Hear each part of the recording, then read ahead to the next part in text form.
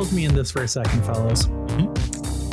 When y'all were kids Yes. and something didn't go your way, Yes. the littlest thing. Right. Someone took my toy. Yeah. Yeah. My mom grounded me. Something like that. Just when I Right. got NHL 2003 back, I just got it taken away the next day. Yeah. Has that ever happened to you? Yeah.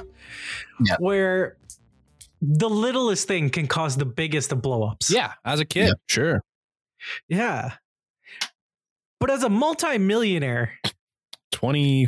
to have a 3 years. blow up on national television over a simple flip of the puck seems a little excessive, if you ask me. I don't know. I just think it's So yeah, here's the thing is like, if I'm Matt Tkachuk, because I put that in the group chat yesterday too. I'm like, man, Matt Tkachuk's a bitch. But then everyone's like, just put yourself in that situation. You do the same thing. I'm like, no, I would do what he did to Jake Muzzin. I'd be pissed. I'd go after Jake Muzzin. Yeah. Scummy move a little bit. I don't disagree. But everything that happened after, you look like a little bitch. Hey, little Chucky you just Jr. look like a child. Hey, Yeah, Chucky Jr. like you gonna cry? Like, dude, he's sitting there slamming the door, not letting Gio in. He's Slamming throwing every bottles water around. bottles, Like, yeah. what are you? It's like your captain's behind you.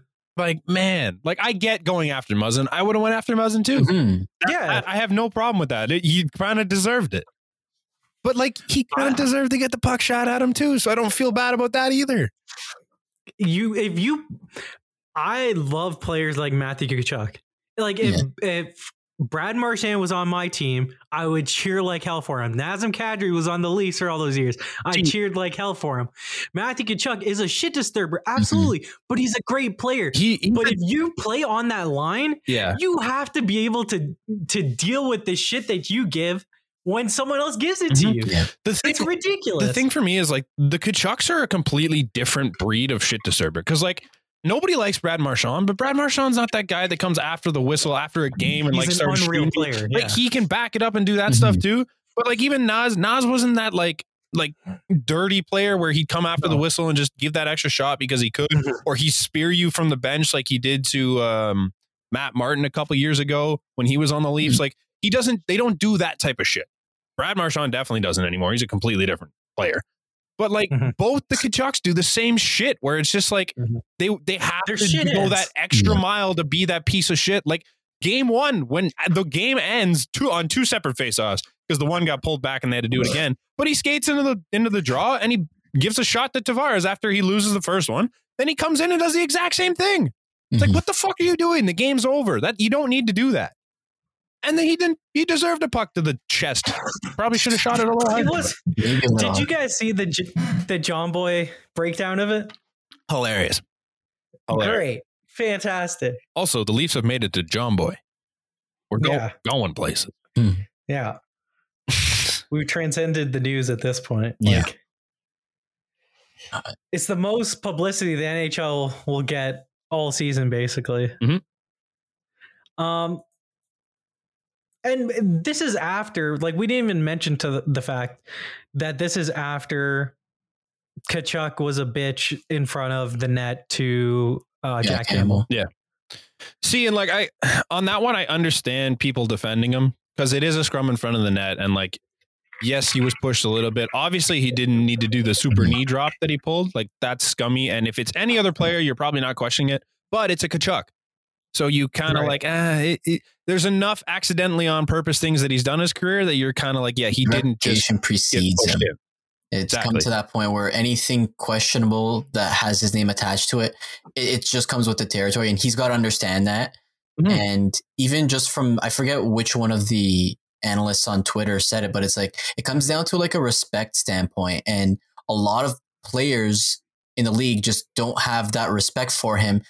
Like you look at his resume in terms of questionable things he's done and things that go the whole extracurricular after the whistle, that kind of stuff, you know, it just keeps mounting and mounting. And when, you know, the slightest thing, like the flip of a puck from Jake Muzzin goes back at him, look at what happened. And I think this just furthered this goddamn mind. Yeah, just furthered whatever hatred there was towards him from just the league standpoint, not even just what we've seen on Twitter, because it's been hilarious. Was it last season that there was the whole thing with him and Drew Doughty? Was it the season before? It was both years. They did it both years. Last year was Cassian. And Cassian, I remember meeting him about it. It was Kachuk at the beginning of the year too. It wasn't even, or sorry, it was Doughty at the beginning of the year too. Like it both happened last year. Like they met in the beginning of the year and had the same issues. And then the Cassian shit happened too.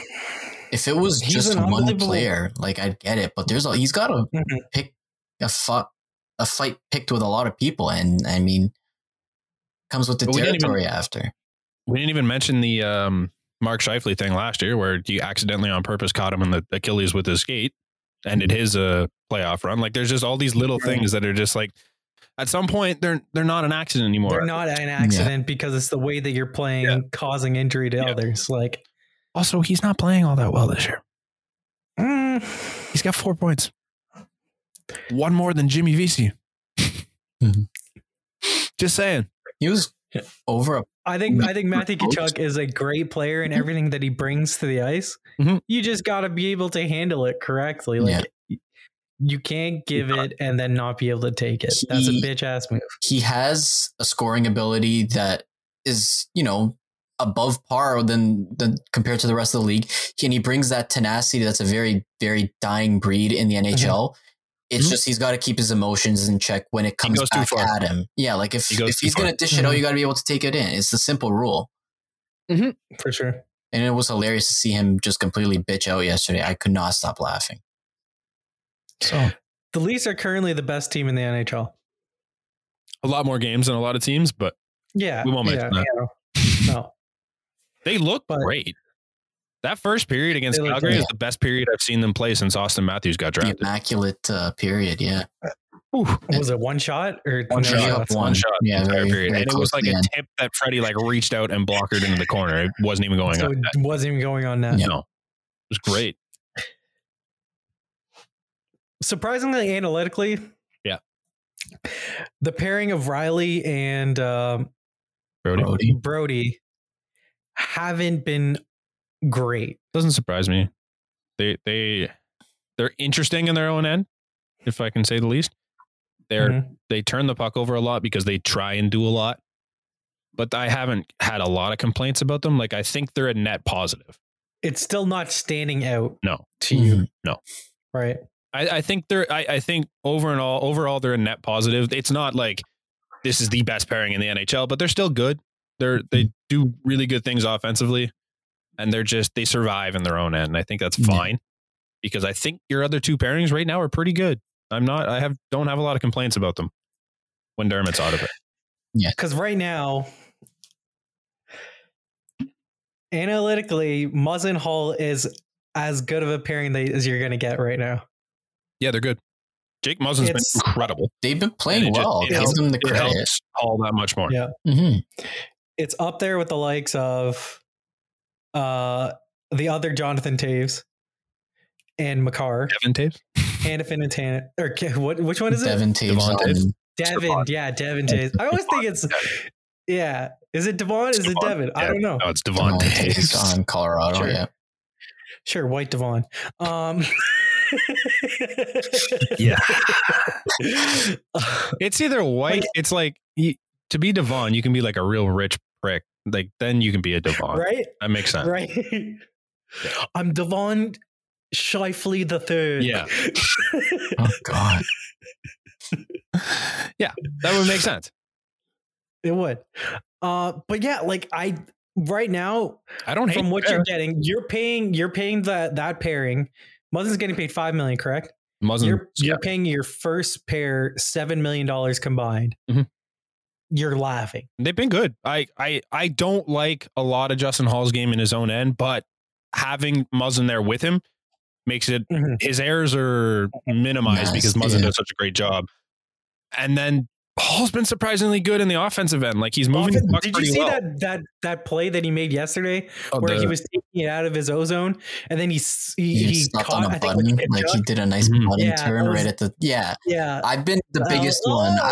Look, I'll come clean here. I've been the biggest one to bash Justin Hall, and look, I stand by it in terms of his defensive play in his own zone. It could be better, but again, playing with Muzzin, it's been mass, so I can't complain about that. His offensive game, it's been terrific. He's getting points. He's got 5 and 8 games or something. It's crazy. Yeah, And 6 now. The skating ability that I really bashed him for in the playoffs, I don't see it, so I can't complain. And again, it was just a very smart play of him to throw the puck the way he did towards the net.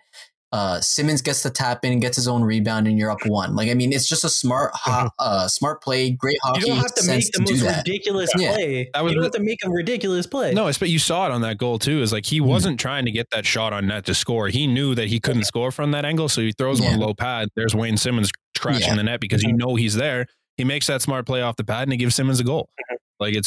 He's looked good. He's the best right-handed defenseman we have on our team. Because we don't have many, but yes. You're not wrong. With our first pair of guys he's playing better than Brody is, though, right now. I don't even think it's because the thing is, Hall's playing PK1. He's playing first pairing minutes, regardless of what they throw out there as the first pair during the night.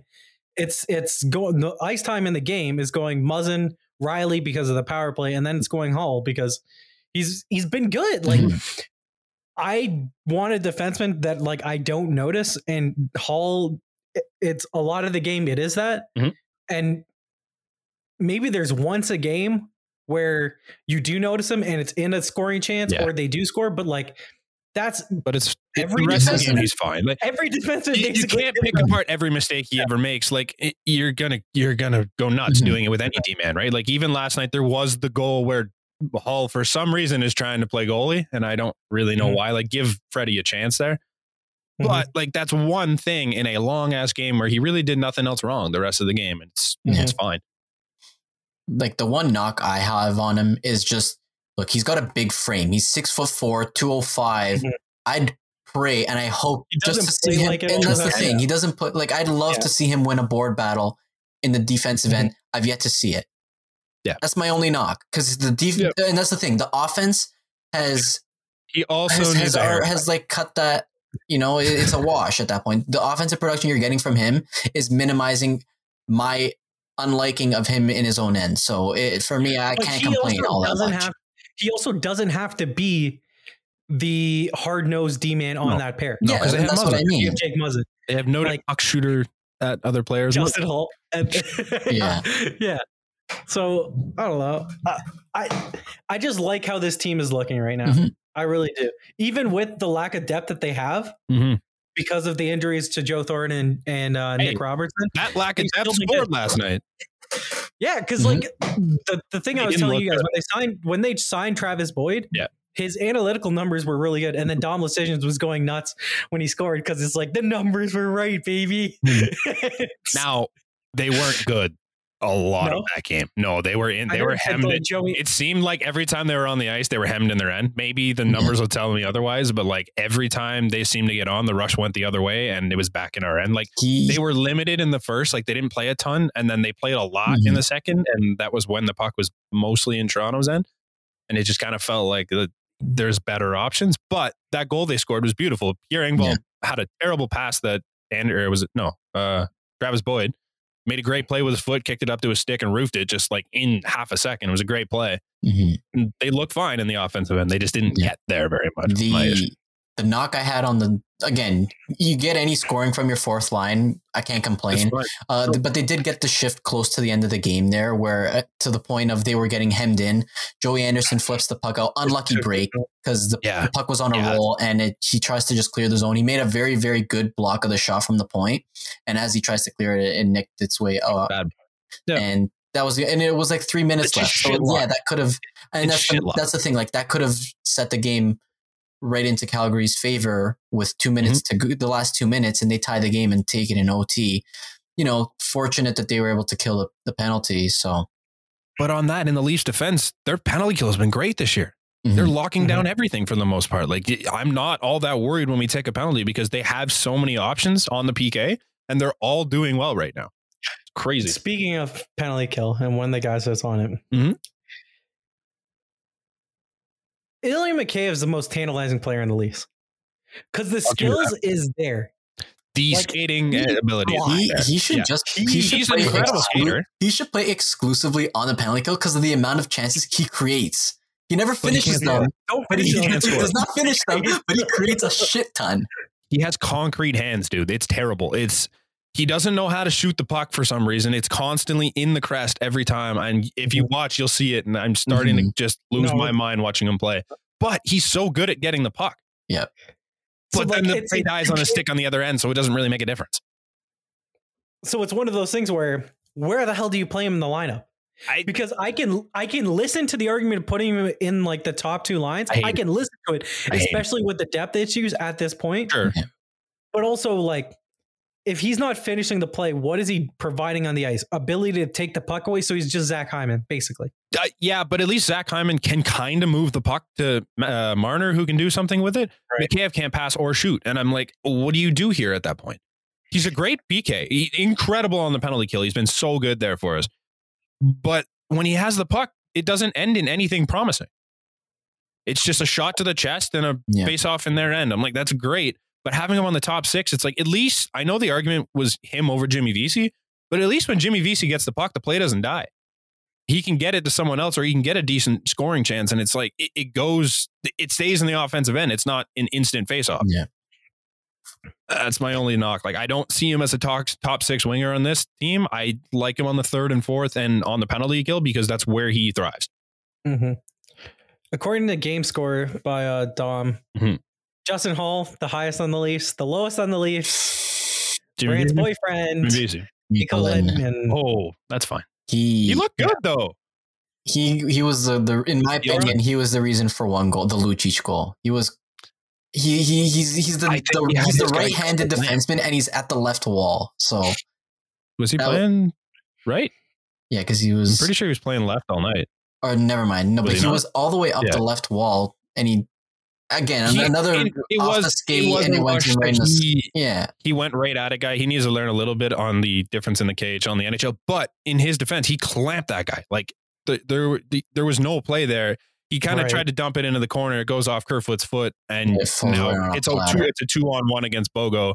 Bogo's already off on, I forget who it was. Might have been Lindholm, but Lucic wide open in front. And then even the worst player is going to have a chance to bury that. Right? It's tough. It's a shit luck play on him, but I think the rest of the game, he looked good. He was on the power play, was he not? I think he was on PP1, and I really liked his game there. So he's a surgeon on the power play. The guy's an incredible passer. He's got a cannon of a shot, which you saw last night, but Ilya Mikheyev didn't put it in his chest.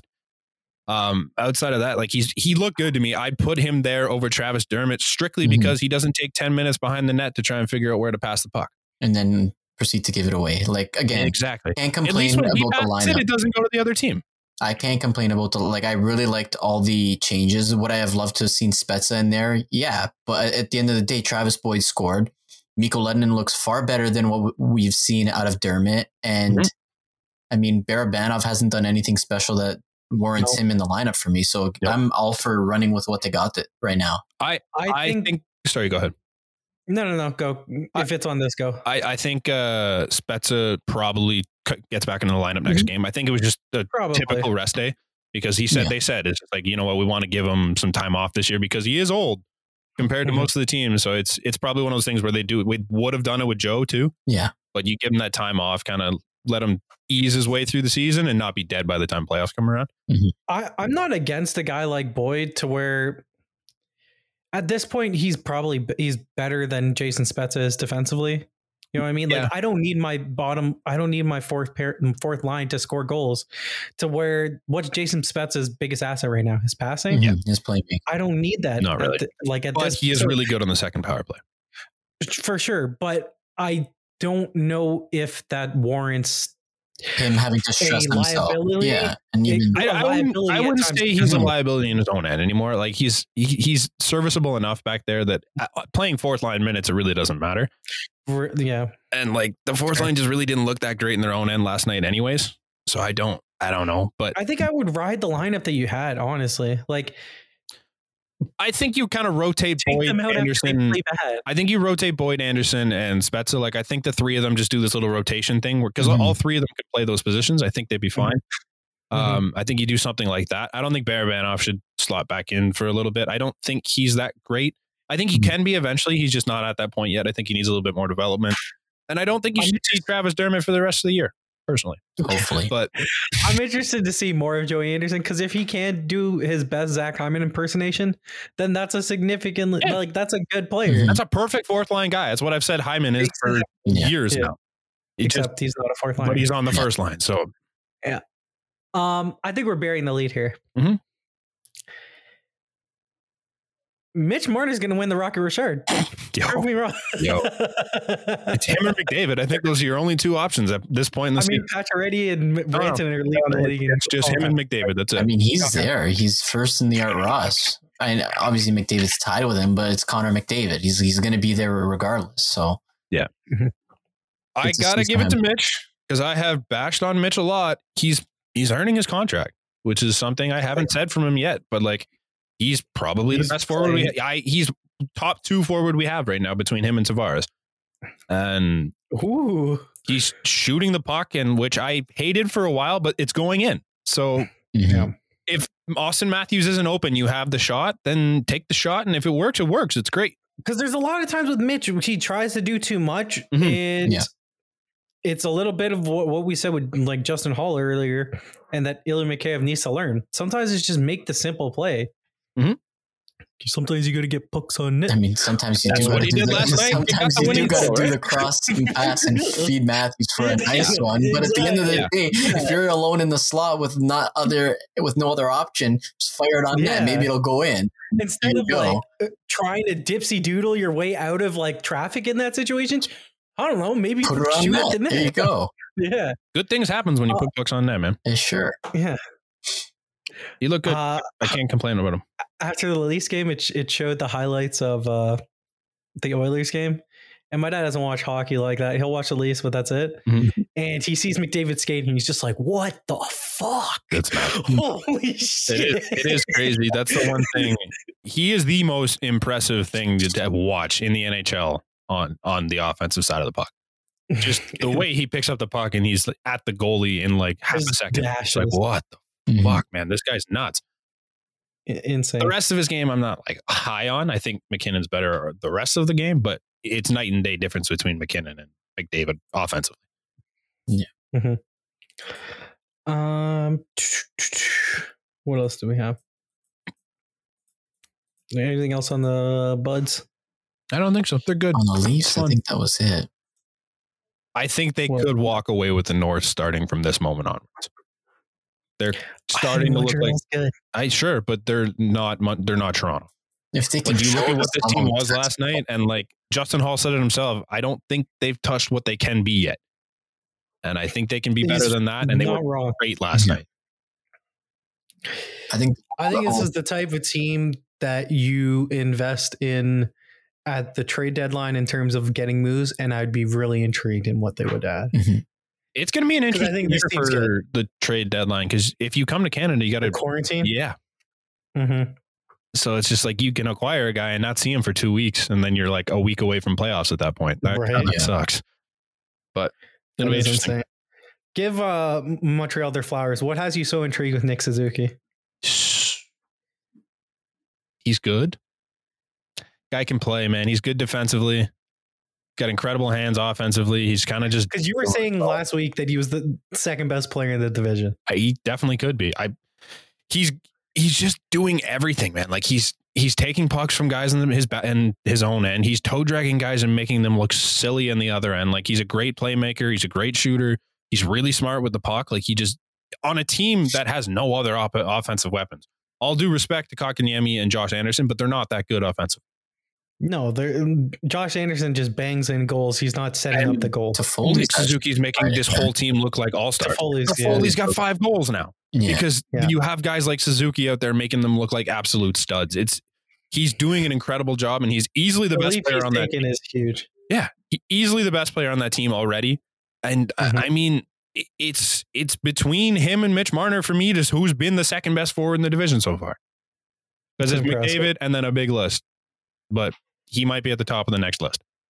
I wonder if Montreal does something now, because like they were obviously heavy in on Pierre-Luc Dubois. I guess we could talk about that next, because that trade goes down, and that's kind of insane. Because I wonder if they would have sent a guy like Philip Deneau back to Columbus in that situation, because I think I saw the video of McKinnon on Chicklets. He was basically saying that Danault's like the most underrated guy in the league. Mm-hmm. And it's fair because he's a two-way guy. You don't really notice him. And when we brought up their forwards and stuff, it's not. Brant kind of brushed over him. Fair. I never even put him in that class. Montreal is just going to find a way. I'm trying to compare them to it. They're kind of like Dallas from last year. Sure. Like no cap. They kind of are because they just grind out wins. Yes, but they don't have like that Jamie Benn, Tyler Seguin, Alex Radulov top end that you're like, okay, I can see this. They don't have that. I mean, Gallagher is not. I don't think Suzuki's great. Gallagher's. I mean, you can compare Dano and Seguin, but I mean, yeah, like was Seguin that good last year though? No, he was terrible last year. That's what I mean. But like they still have that you need to watch out for if you're other teams, and then the back end in Dallas is significantly better than what Montreal's is. The goalie though, right now, I mean, look at Hudobin's numbers. No, but even look at Hudobin's numbers. He's at like a 0.99 goals against. Yeah. And Carey Price really hasn't been great. He, like, as everyone's talking about this team, is like, oh, they got the goaltending. They should be good. Their goaltending is the worst part of their game right now. Carey Price hasn't been good. And your backup's Jake Allen. I don't have a lot of faith in Jake Allen. Well, wasn't Jake Allen a stud last year? He has one good year in the past 5. Basically. Yeah. But that doesn't Montreal throws a third out of after being dog shit. But he has been better than Carey Price for them this year. I mean, to give him his due. I just think Montreal's a team that you don't want to face in the playoffs, like at all. I don't think they end up this high in the standings. I think Vancouver, I don't know what's going on in Vancouver, but they're better than what they've been so far. I think Edmonton's better than what they've been so far. Calgary doesn't have the games played right now, and Winnipeg's look great. So I think eventually this evens out a bit, and I don't think they finished second, but they could definitely squeeze their way into the playoffs, and they're not a fun team to play against. You're right. They're a pain in the ass. Yeah. And they have guys that can do all parts of the game. Okay, let's talk about the PLD from Line A trade. Because, like, this is the closest we'll get to an NBA trade, if we're being honest. Yeah. It's a star for a star. It's the biggest trade since Halford. Larson. Yeah. And then at that point, like, Larson wasn't even... Yeah, I think Subban for Weber is a closer comparison. Yeah. Like, Larson sucks. You rarely see... In terms of player for player. Yeah, you rarely see the star for star anymore. Especially with the cap constraints and everything. It's very, very hard to come by. So... Especially mid-season, too. I hate the trade. I don't think it makes sense for either team. It doesn't make sense to me. Really? I don't... Like, you're getting rid of... Like, you don't really need Pierre-Luc Dubois in Winnipeg. You need a guy like Patrick Laine because he was incredible on their power play, and they've struggled on the power play ever since he went down. And he single-handedly won him that first game when he had the hat trick, and he just dominated. And he looked good in the back end last year and this year to start. And you're just bringing in Pierre-Luc Dubois, who has not a lot of offensive upside. But you figure if you're Winnipeg on the wing, there's 3 wingers that you trust more defensively than Laine. In Wheeler, Connor, and Ehlers, I think. I don't think Connor's... And then Copp's been good. Connor and Ehlers, right? Don't quote me on this, but I don't think they have the best defensive metrics. I swear Connor plays on the PK. Does he? I might be wrong. Ehlers, I'm pretty sure is not, but... Yeah, probably not. Oh, the connection. I trust their skating ability over Laine, though. And I think that in itself, just as a work rate, I'd take that. Yeah, and both of them have kind of worn out their welcome in both situations. In both situations, yeah. Like Dubois was being a dick in Columbus. Like he was being a child that whole time. Yeah, I agree. And Laine, that's all he knows. Yeah. Except like I respect Laine for going about like his business, and he was a rock star this year. Like to start, he had the best season of his career, I'd say last year. Like overall game was his best season of his career last year. And he started off on the same pace this year in that game that he played. And like, he wasn't out there being a bitch about things. He went out and played his game. He's like, I don't want to be here, but I'm going to help this team win. Pierre-Luc Dubois is just like, I'm not playing. I kind of hate that. It's a completely wrong way to go. And he still won't say why, which is kind of annoying. And like, everybody knows it's Torts, but he's like, oh no, I like Torts. He's a coach. It's like, shut up, man. Just admit it. Brutal. But on the other side of things, like what does Columbus need Patrick Laine for? Like they need scoring, okay. But like, is that enough? Like I would have rather got a lot of pieces back for Pierre-Luc Dubois, one guy. Yeah, that ain't Patrick Laine. They just got rid of. What do you mean? You telling me Max Domi isn't a number one center? Man. It's just a weird point this year. I don't think so. I don't think he has a goal for sure. I think he has a point or two, but I mean, it's not. It doesn't make it. The trade's weird. I mean, I get it in the sense that it's a city that has not really got goal scoring since Panarin left. And, you know, you bring in a natural goal scorer who's just a very talented player and he'll fill seats when, you know, you're allowed to have people in the stadium again. But maybe they like Roslovic. Like maybe that's the thing. He's a Columbus guy, actually. I was listening to the game on the week. I was watching the game on the weekend, and on the broadcast, they were saying, "Oh, happy to have noted, you know, community boy back in Columbus." Yeah. So I think they were really high on him as well. Because Roslovic was a center, right? But he was playing on the wing. If he can be their second line center, and then you have Laine on the wing, the biggest key is will Laine play for Torts? Like, how long does that take for it to go wrong? I don't think either guy lasts past their entry levels. Will Dubois play for Paul Maurice? It's to say, I don't. Will Dubois want to stay in Winnipeg? Who the fuck wants to stay in Winnipeg? His dad's an assistant for the Moose. Sure. That doesn't mean he wants to live in Winnipeg. I mean, his parents are there. I want to go play for a big market team. Gets traded to Winnipeg. I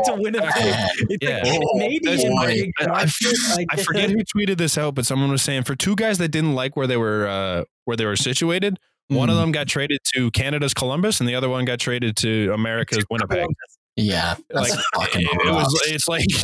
it was the exact same thing. They're both not great cities, and yeah, like there's better places for both of them. I would be shocked if they're not both somewhere else in 2 years. In Columbus, you're always the second biggest thing in town because Ohio State's always going to trump you. And then in Winnipeg, you're in Las Vegas. Congratulations! You don't even have an airport. That's the worst part. Is they don't even have an airport to fly into there. Yeah. Like what would leave you there? It doesn't make sense. They'll be gone. I don't. Trade David Savard to the Leafs, though. Columbus, please. Trade David Savard to the Leafs.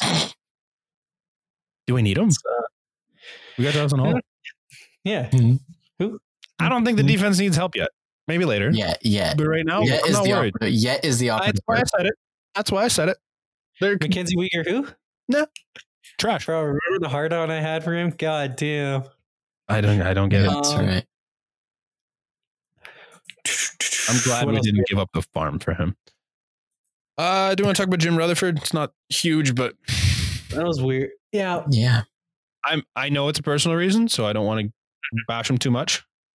There could be a lot going on there, and if so, sorry for what I'm about to say, but he just royally fucked that team before taking off.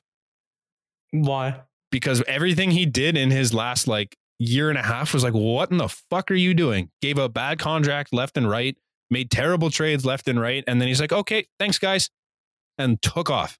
Left them with nothing. They have no farm system. They have Sid and Malkin and Gensel under a good contract. He's a GM that loves going for it. So, I mean, it's in line with what he's always known to do.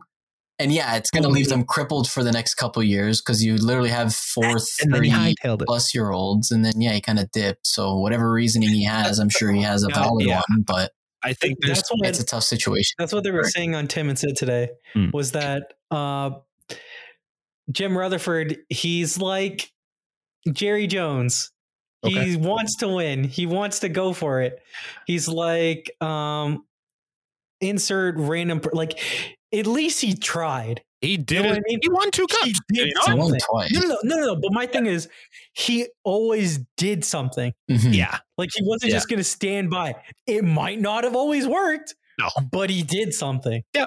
Which at least you have to you bring in Kapanen, you bring in he's done his fair share of roster additions to try and help Crosby and Malkin in their pursuit of the cup. I mean, they've already won 2. As soon as the 2017 one passes, I mean, there was already a lot of talk of how many guys are they going to be able to keep. Murray's gone a couple years later.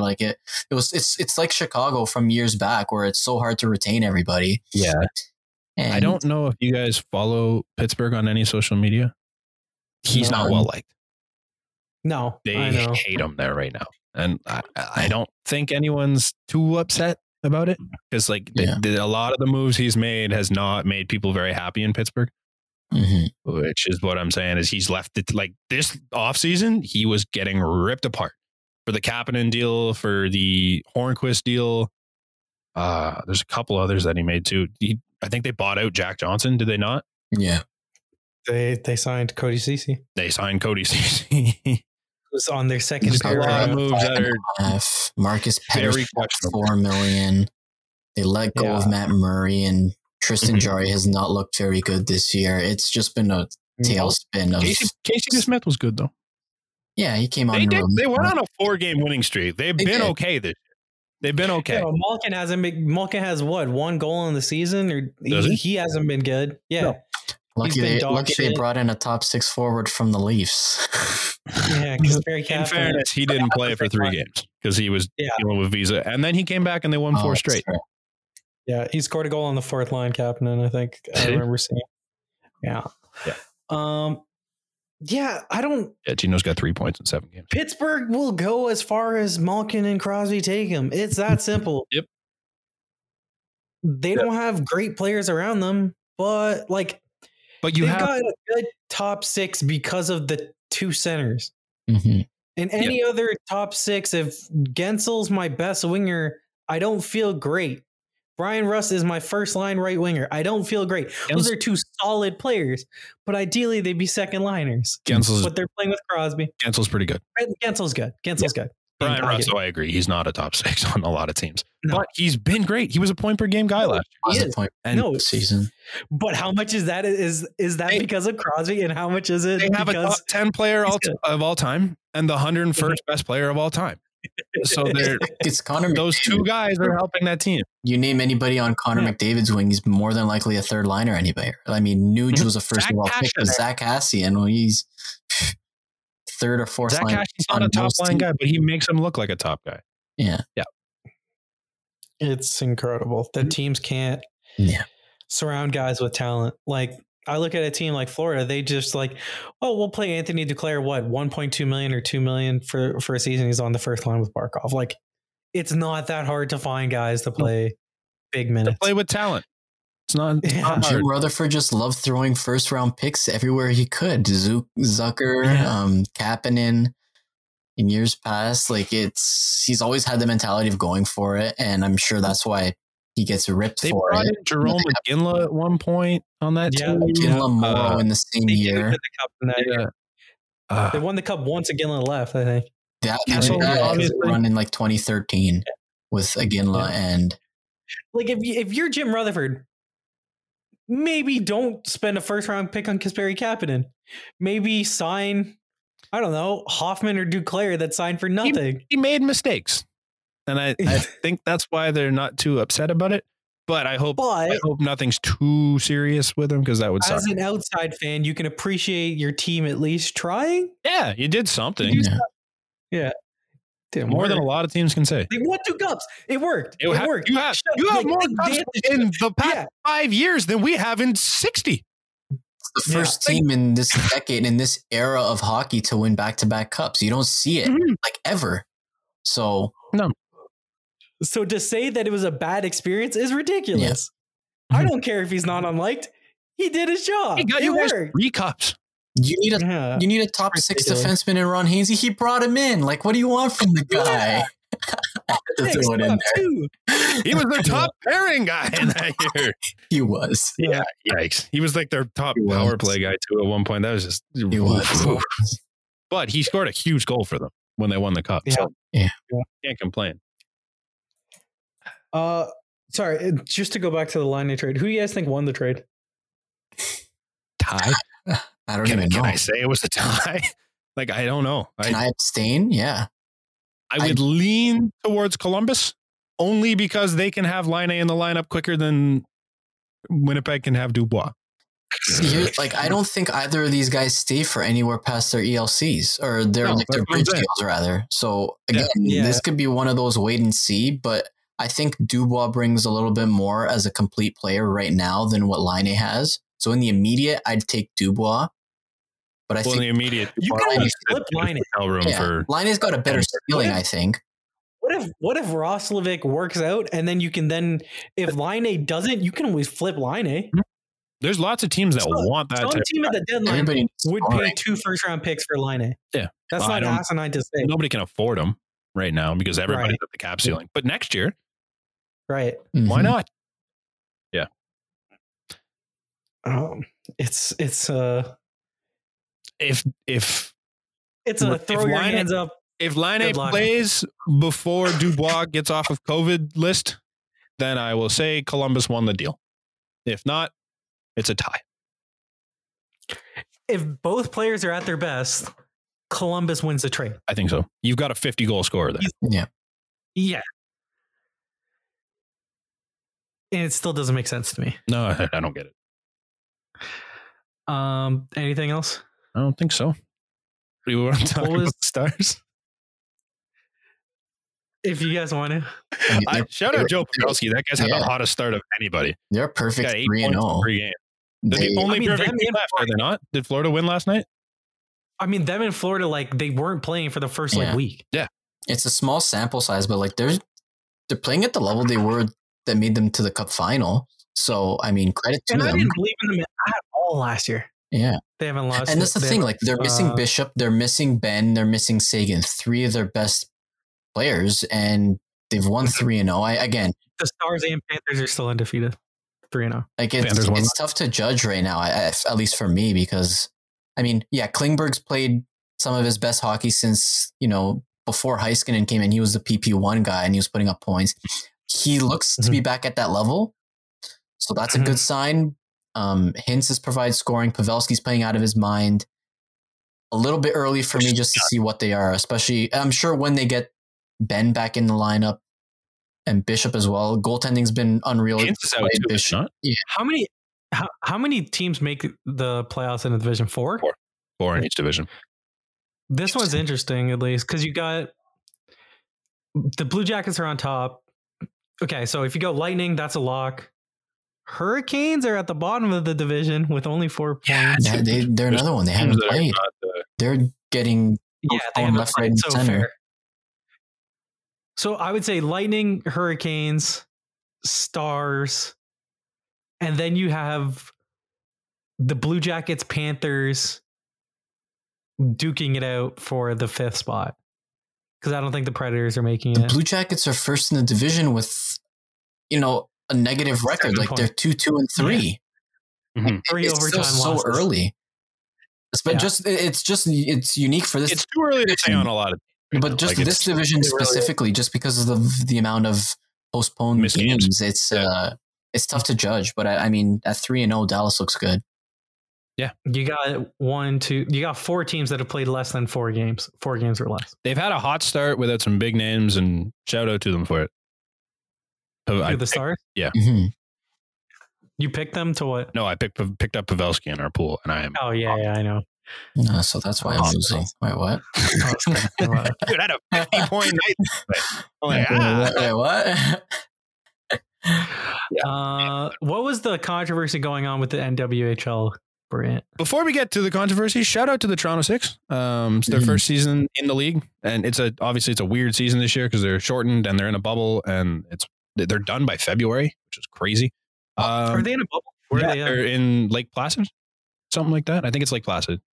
I could be. Which is New York. Sorry. Oh, okay. Gotcha. Yeah. So they are 1-2 now.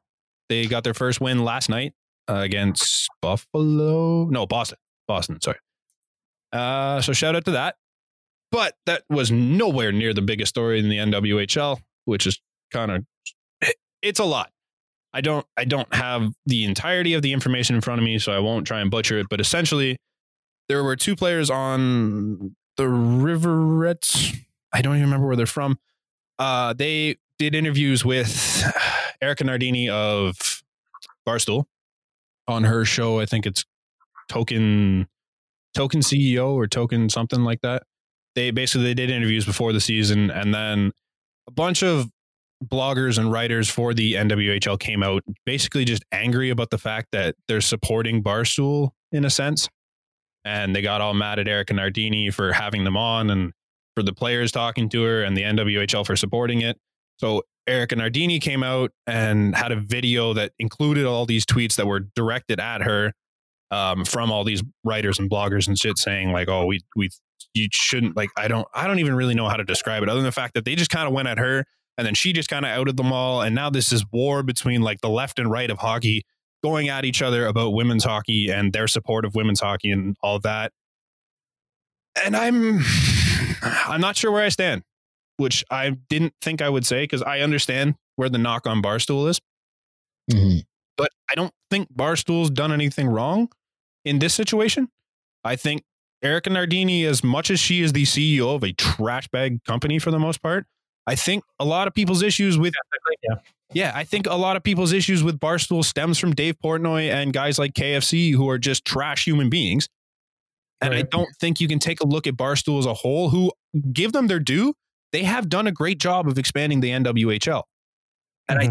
I don't know, like, I don't know if the NWHL is in a spot right now where they can be like, yeah, we don't want those people cheering for us.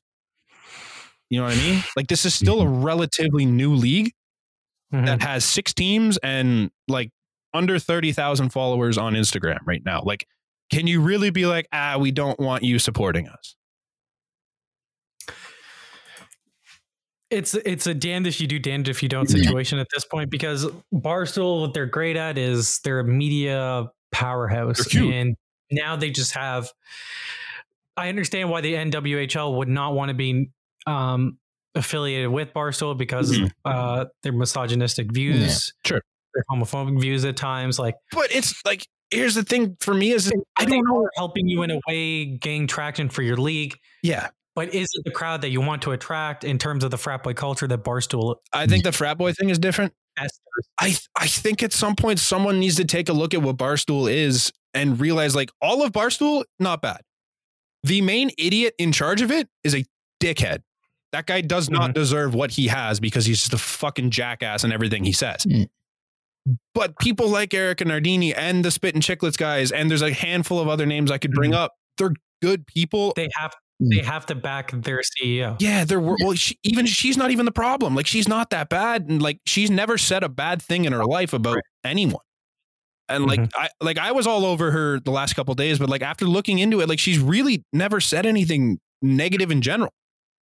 And I kind of get where some of the Barstool people are going at about this, where it's like, you know what, she's just trying her best to expand the game of hockey for women because she loves hockey and she's a part of this women hockey culture. So I get that. But then you get the other side where I don't know if you guys ever watched fucking KFC's like Minute Man or something like that. I don't watch it, but every now and then I get it sent to me, and I got the one he did yesterday, and everything he said in that was such a perfect example of what people think Barstool is. And it's guys like that are ruining the name for Barstool. And it's just like, it's weird on both ends. And I no idea who to side with. It's a damned if you do, damned if you don't situation at this point, because you would like the traction for your league, but now because the army that Barstool has, they're just coming at them in ways. It's like the beehive of sports, basically, to where their fan base is so rabid and so great. Like, and there's some Barstool stuff that I absolutely like. But there is the other side to where I don't love it from a journalistic standpoint because I just don't jive with the whole frat boy stuff, but there is a market for it and they kill that market. They dominate. Like, I think that's the thing. Like, if you get everyone in Barstool siding with the NWHL, I understand there's a lot of shitty people that do listen to it. There's also some decent people, but like, you're still going to get that shitty group of people crowd that's going to come and watch your games. And the main thing here is you want to get people watching games. And they're going to say some stupid shit, but people say stupid shit about men's sports too. It's the same thing. I don't really think shunning them away right off the hop was the best business decision. I understand the morals and everything of it, but business wise, it didn't make a lot of sense for me. I don't know. It's tougher to see it thriving now that a big proponent of growing the league is now out. That's tough. Just based on what you guys are saying, I'm kind of caught in the middle of it too. Like I get where the moralistic standpoint of it, where you don't want a certain culture and a certain thing being imposed on what you have right now, especially knowing, Dave Portnoy and his beliefs and things like that. It's definitely tough because, again, you bring that kind of audience to it. Yeah, it brings attention and that's what you want, but at what expense? And I think that's the thing that's being, debated here. At what expense is it worth growing this league if the audience you're trying to, shy away from is the one that you're going to be bringing in there. So it's tough.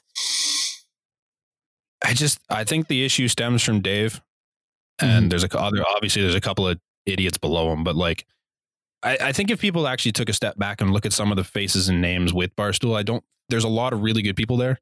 They're just stuck underneath an absolute jackass of a boss. But if you put yourself in their shoes, like, you're not going to leave your job that's paying you good money because your boss is an idiot. Like, everyone's had a terrible human being of a boss at some point in their life. And you're not typically going to leave your company for that reason. So I think you look at a lot of these guys, like, they have there's a lot of guys that have that, like, in there that have moral standards that are better than most, but they're just going to get thrown in under that blanket. And I don't know. It's a weird spot.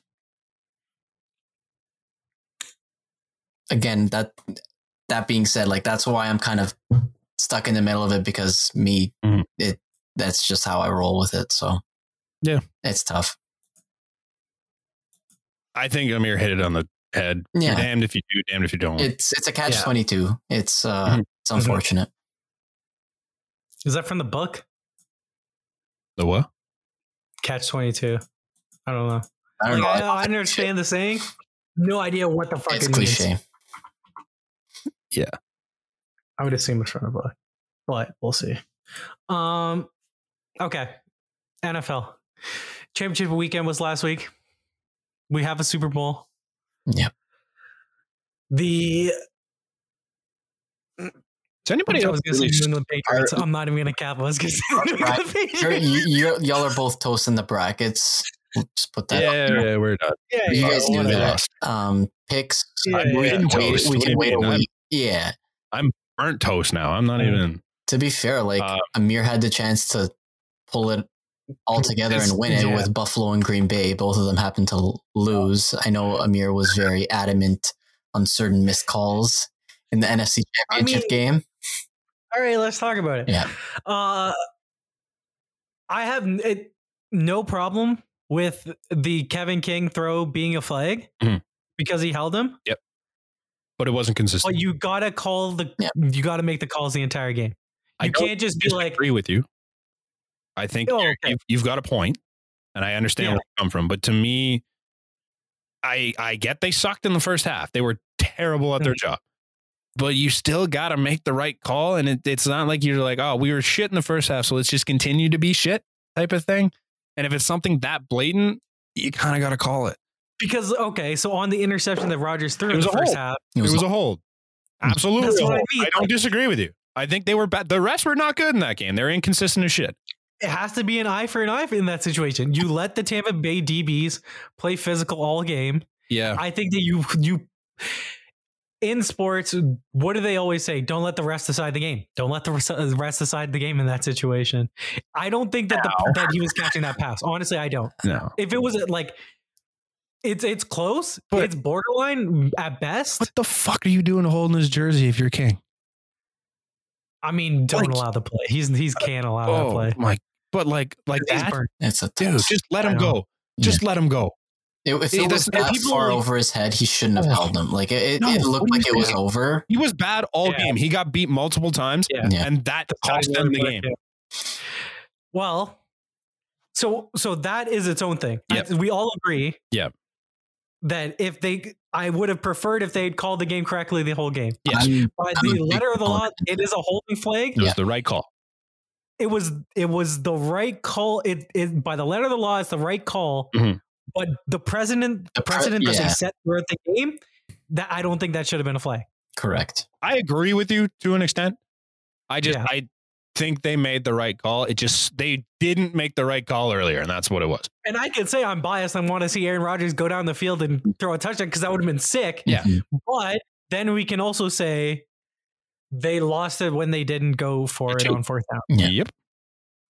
Well, they would have won it. They could have won if they went if Equanimeous St. Brown was the pass tipped. I never saw the angle where they said it was tipped, where he just straight. I never really saw anything that they said it was tipped. It didn't look tipped. It went right at his numbers. It just went right through him. Right. It's a catch you have to have, regardless, tipped or not. It's a catch you have to have. It was in tight quarters, but that's like a very, very catchable ball. Yeah. Mm-hmm.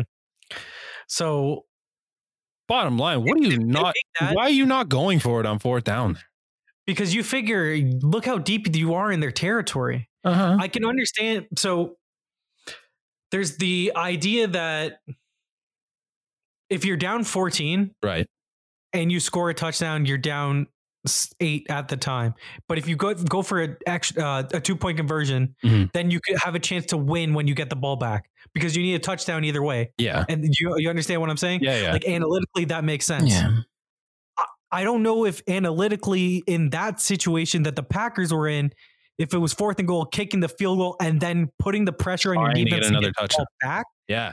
Especially then you win.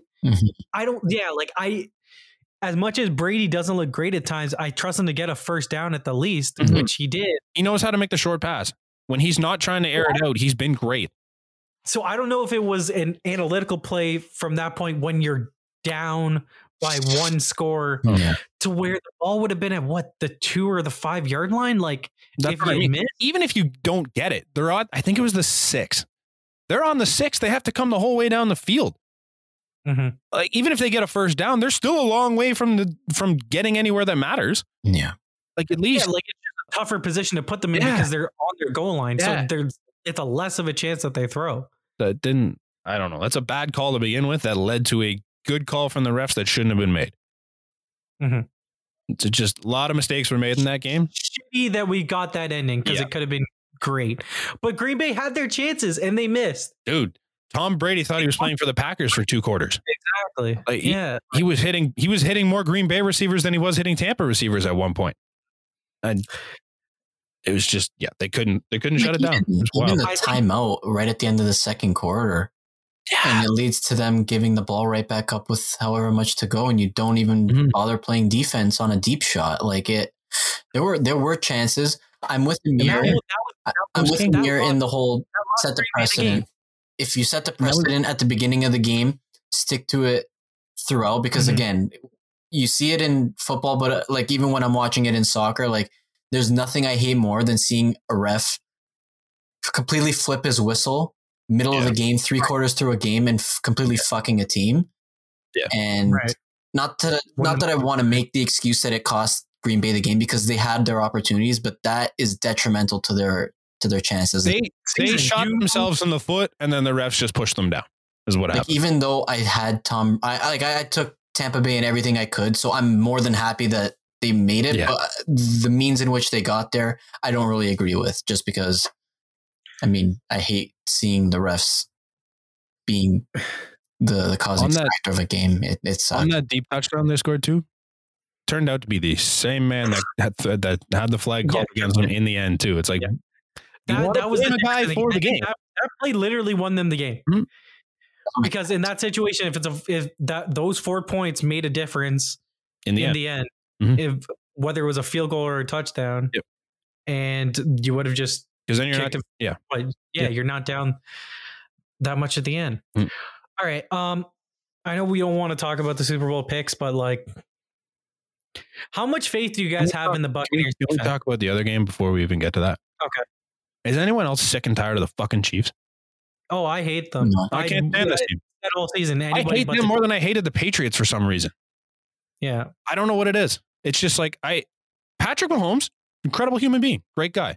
Travis Kelce, I just find him that likable. I don't know why. Travis Kelce, incredible human being. I can't stand watching him. I don't like them. I just don't like them. I was trying to dissect what it was. And before the game, I had nothing other than the fact that Tyreek Hill is a garbage human being. And I'm like, you know what? That gives me one reason to not like the Chiefs. Right. But then I watched that game against the Bills. And they get up huge. They slapped the Bills around. But the Bills started to come back a little bit, and they made it a game. Yeah. But why are you taking shots at a quarterback after the whistle twice up like 20? Like, you're already winning. Just take it easy, man. They're going after Josh Allen consistently. And obviously the Bills are going to take exception to that, and they get hit. Now all of a sudden they're acting like the other team's being a bunch of babies and stuff. It's like, no, man, like, you guys are pissed that they're starting to mount a bit of a comeback and you're acting like that. It's just scummy moves from their defense. I didn't like it. I don't like their players on offense. That team's just so frustrating. I hate it. I hate them. I think in terms of why people hate the Chiefs, it's very Tom Brady-esque. People just hate seeing the same thing happen over and over again, and I get that. And it's only been 1 year. That's what I mean. I don't even know if it's that yet. It's been repeated success. They've only won one. 3 years. They lost the year before. They only lost to Tom Brady in the AFC Championship. Did they not? Mm-hmm. So it's not that I'm trying to compare him to him, but obviously this is the narrative that's going to be pushed. I don't know if that's it for me at this point, though, because they haven't really done anything. They have a Super Bowl. They nearly lost to the Browns this year, and then they slapped the Bills around, and they might not even win this one. Like, I'm not quite jealous of their success yet. There's just something about that team. I just don't like it. I don't even know if it's that they're cocky and stuff. I just don't.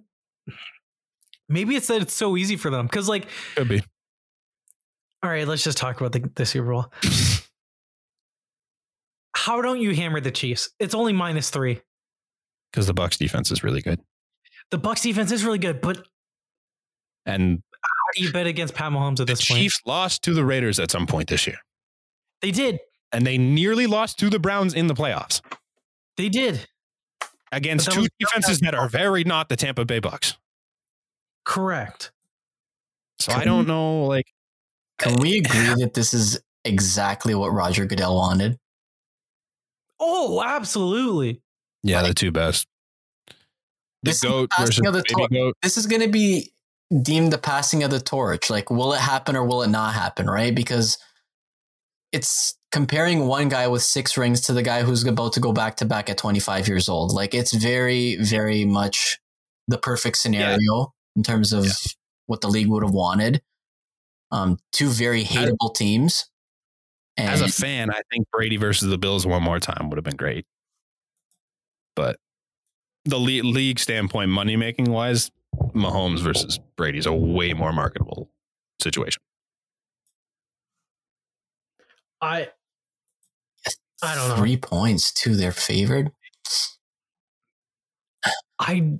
If I'm a betting man, and I'm seriously, everyone's talking about GameStop right now. I'm looking at the Chiefs. I'm putting my money on GameStop.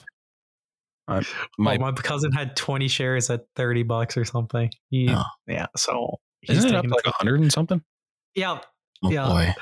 I don't understand how the Chiefs are only 3-point favorites. I really don't, because the Chiefs defense is good too. But what do you put that spread at? Because I don't have faith in them being a 10. 6.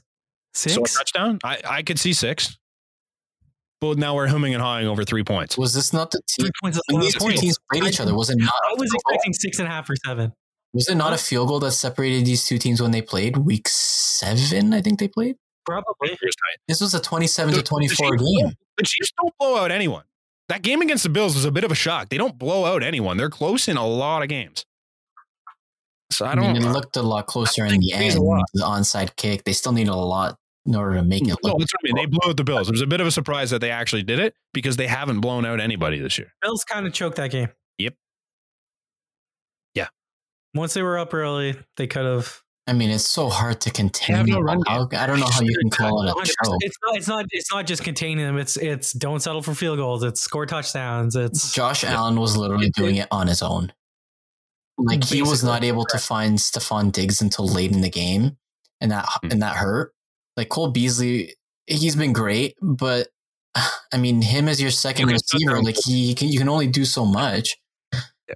Right. He also definitely didn't look healthy. Right. He was banged up all game. What was he? 3 games with a ruptured fibula or something like that. A warrior of a thing to do, but I mean, but he just didn't have it. You're injured. WR2, it's going to be tough to beat the best offense in the league if you got to go shot for shot with them. So I think the one thing that you feel good if you're Tampa Bay is that the Chiefs don't have any run game. No. And I think they lack a run defense, do they not? The only thing is, who have they gone up against that's really run the ball? I mean, the Chiefs, the Browns, what was the score in that game? They didn't even really run the ball that much, though, did they? Because they were trailing. Not as much as they usually do. Yeah, not as much as they usually. They only had 19 attempts by running backs. And that's because the Chiefs get ahead so early and so often that you're always chasing the game. You have to throw the ball. If Brady gets the ball and then can control clock, get them up. If I'm Tampa, I get the ball first, and then I score and take my time. Mm-hmm. Take the game to the ground. And pray that your defense gets a stop on the first, and then you have to. If you get a 14-0, I feel great. Mm-hmm. If you don't get a 14-0, I think Kansas City wins that game. It has to be the perfect storm in the for Tampa to win, and that's why I feel so confident. I can see it. I can foresee that being a thing because like that Bucs defense has put up stops in a hurry all year. But the one weakness you would say is their corners, and Tyreek Hill just went off for 269 yards. Yeah. So. Yeah, you never know. Not great. I think it's going to be always a case of who do you cover, Hill or Kelsey, and you say you want to do both, but you can't get both. So. Because they also have guys like McCole Hardman and even when you have Tyreek Hill on a one-on-one coverage, he goes and busts a 70-yard run right past Levi Wallace, and they're right into goal from what was their own freaking 20-yard line. Like it's phenomenal that these two weapons, like it's going to be crazy. I like even at 3 fucking points, like I'm taking the Bucs, but I mean, what's not to stop anybody from hammering the fucking Chiefs? Like they just look so fucking hard to stop. They're too good. They're too good. Too good. Was that it for football? Oh no, we had the one other. Okay. Oh fuck. So in a podcast where we talked about Barstool Sports and Dave Portnoy, we still haven't actually reached the shittiest person on the planet yet. Until now. Because fucking Chad Wheeler of the Seattle Seahawks just cemented himself. Free agent now. Free agent. Sorry. Did they release him already? I mean, technically he's a free agent. Technically he's a member of the Seahawks, so I don't even know. Former member of the Seattle, whatever you want to call him, because he ain't going to be playing in the NFL much longer. Right. He was arrested for domestic assault. Was it labeled as? Which, you know what? It happens in the NFL a lot. It's come to a point now. It's kind of embarrassing to say, but like it's a thing. And I understand brain injuries have a lot to do with it. But this fucking asshole, I don't know if I don't really want to tell the story on it, but like look it up if you get a chance because it's fucking ridiculous. You piece of filth. Like, man, we said a lot of bad things about Terrence Davis. I think they're warranted. I don't think we were wrong. Everything he did was new. Yeah, like it. Yeah, it's fair. What do we know from this guy? And I don't want to put like a ranging scale on assaults, but this is at the top of it. Yeah. Mm-hmm. Because like that's not even fucking human what this man did. No. And like to leave the girl there and then be shocked that she's still alive when she shows up. And he's eating cereal. I don't even know what he took a sip of his smoothie and said, "Oh, you're still alive." Like it was nothing. Jeez. And you know what? Shout out fucking Des Bryant because he tweeted about it. Lots of people are tweeting about it, but like him specifically, he goes, "Chad Wheeler, if I ever run across you, we're going toe to toe because I wouldn't mind making the news, breaking something across your fucking head, and then asking if you're still alive." I'm like, woo-hoo. And then some people tried to go at Des for supporting Tory Lanez in like the drama with him and Meg Thee Stallion. And Des was just like, well, we don't know what happened in that situation. We know what happened in this. It is not the same. Yes, that is. This one guy in the replies literally said, "You mean how like they destroyed and to this day continue to destroy Ben Roethlisberger, but he was never charged with a crime while the same media blows Ray Lewis?" Like, when's the last time you ever heard a bad thing about fucking Ben Roethlisberger from someone that's not me or Morrow? Like, Antonio Brown. That's it. Yeah. Yeah. Like, are you fucking Antonio Brown? I'm the first person to bring up Ben's past. Like, I say it more as a joke, but I mean, nobody fucking talks about it anymore. No, because it's swept under the rug. Like it's the sad reality. Kaepernick was real asshole for not standing for the flag. It's a backwards logic. Buddy, if this guy has another fucking day in the NFL at any point in his life, then Roger Goodell needs to go that day. What's the thing? Like, they're blackballing players for, and I hate to say, because like somebody's viewpoint and then what somebody does to another person, I think are two different things. And what Kaepernick did is not warranted for him to get blackballed from the league. And then for somebody to go and domestically assault somebody. This is. Yeah, like this. We had this conversation. We had, not obviously not on the podcast because we didn't have it at that point, but we've had this conversation about Kareem Hunt and about Ray Rice and about Adrian Peterson and guys like that, where the situation was like, you know what? It was bad. Everything they did was wrong, but it wasn't one of those things where you can see just it. Yeah. Yeah. It was one of like all those parties were on good terms after that. And it wasn't something where this is a legitimately insane situations were solved. Situations were solved. Yes. In court. There was we're talking about a man that tried to murder a woman with his bare fucking hands. Right. I guess one, like, again, like not that we're trying to equate what's bad in terms of violent action towards somebody, but it's like, just this is the worst. This is extreme. So much worse.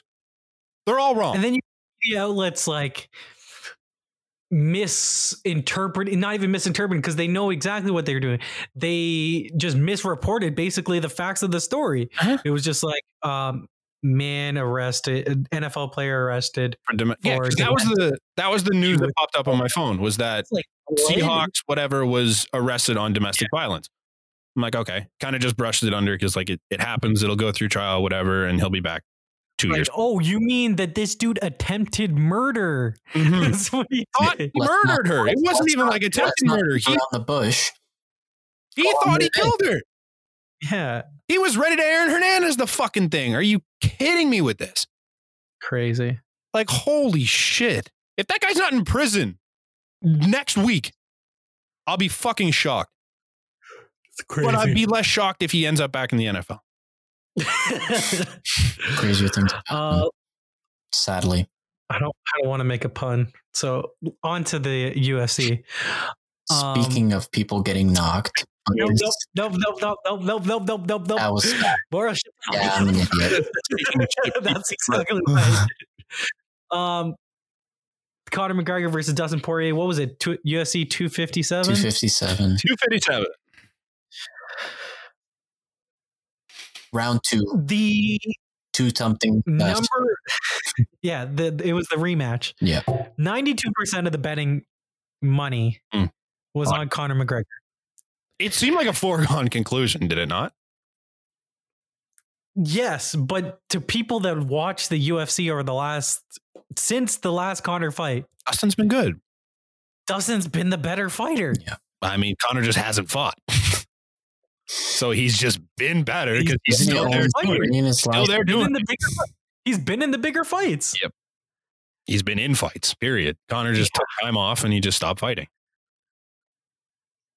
I thought that the Poirier strategy was phenomenal because in like the last year, I've seen like a flip since like the Volkanovski fight against Max was like the first time that I really saw it and like took notice to it, to where they're just peppering your legs, peppering your front leg. And if they can just stand the barrage of hits that, in this case, McGregor threw to Dustin in the first round. And there was times where McGregor absolutely stung him. And like, if he had hit him one more time, it could have ended right there, but it didn't. And ever since like the beginning of the fight, Dustin kind of saw, I can stand this. This isn't the worst thing. And I was worried that into the second round, Dustin was going to like go away from the game plan of peppering his legs, because after a while you understand that the legs are going to be shot. You saw it recently in the Gaethje Khabib fight. If Gaethje got through the second round in that situation, Khabib's leg was almost done. So when you do that, it just dummies the guy and it works like in almost every fight. Adesanya did it to Costa in his last fight. And then Conor, like, I don't want to say he folds in adversity, but he hasn't faced it very many times in his career. Like, what? Right. It's Nate basically if Connor doesn't knock out a guy in the first round, it's going to the other guy. Basically, honestly. Aside from the one Nate Diaz fight, you're not wrong. to which that fight, everyone was just like, "Did Nate win that fight?" He's had 2 fights go to the judges. One of them was the Nate fight, and the other, one of them was the Nate fight. The other one was the Max Holloway. And there was a significant amount of people that thought that McGregor lost the night too. Exactly. Yeah. It was close. And what people don't realize is Dustin Poirier is such a better fighter than he is. Like the Dustin Poirier that fought Khabib is a different Dustin Poirier than fought Conor the first time. If Conor McGregor fought Max Holloway now compared to when Max Holloway was 22, that's a totally different fight. Guys get better, and Dustin Poirier showed it. Dustin Poirier has a lot better than what he won, and I think that was Conor's problem going into it. Is I don't think he came ready for this. I think he came in thinking, you know what, I beat him once, I'll beat him again. He's a stepping stone for him, right? He didn't show it. Mind him, I'll give him the fact that this is a very different Conor McGregor human being that's showing up to these fights, because like in his media tour, this was not Conor McGregor. He was nice. He was nice, but then he also did say the typical Conor stuff. I'm going to knock him out in 60 seconds this time. Yeah. He tried. It didn't work. He landed some shots, but it didn't matter. Shout out Dustin, man. He fought a perfect fight, and he beat him straight up. Now, if you're the UFC, you're pissed. Are you? Yes. Because I think, I don't know. I think the loss might keep Conor around longer than a win. Personally, I disagree. I doubt Conor goes out. If he wins, he wants to fight Manny Pacquiao. No. If he wins, he fights Khabib for the biggest fight in the UFC. Khabib's not coming back to that. Khabib comes back for the fight. I don't think he wants to come back. Him and Dana met. I saw the behind the scenes. Mm-hmm. He said, if they impress me, I'll come back.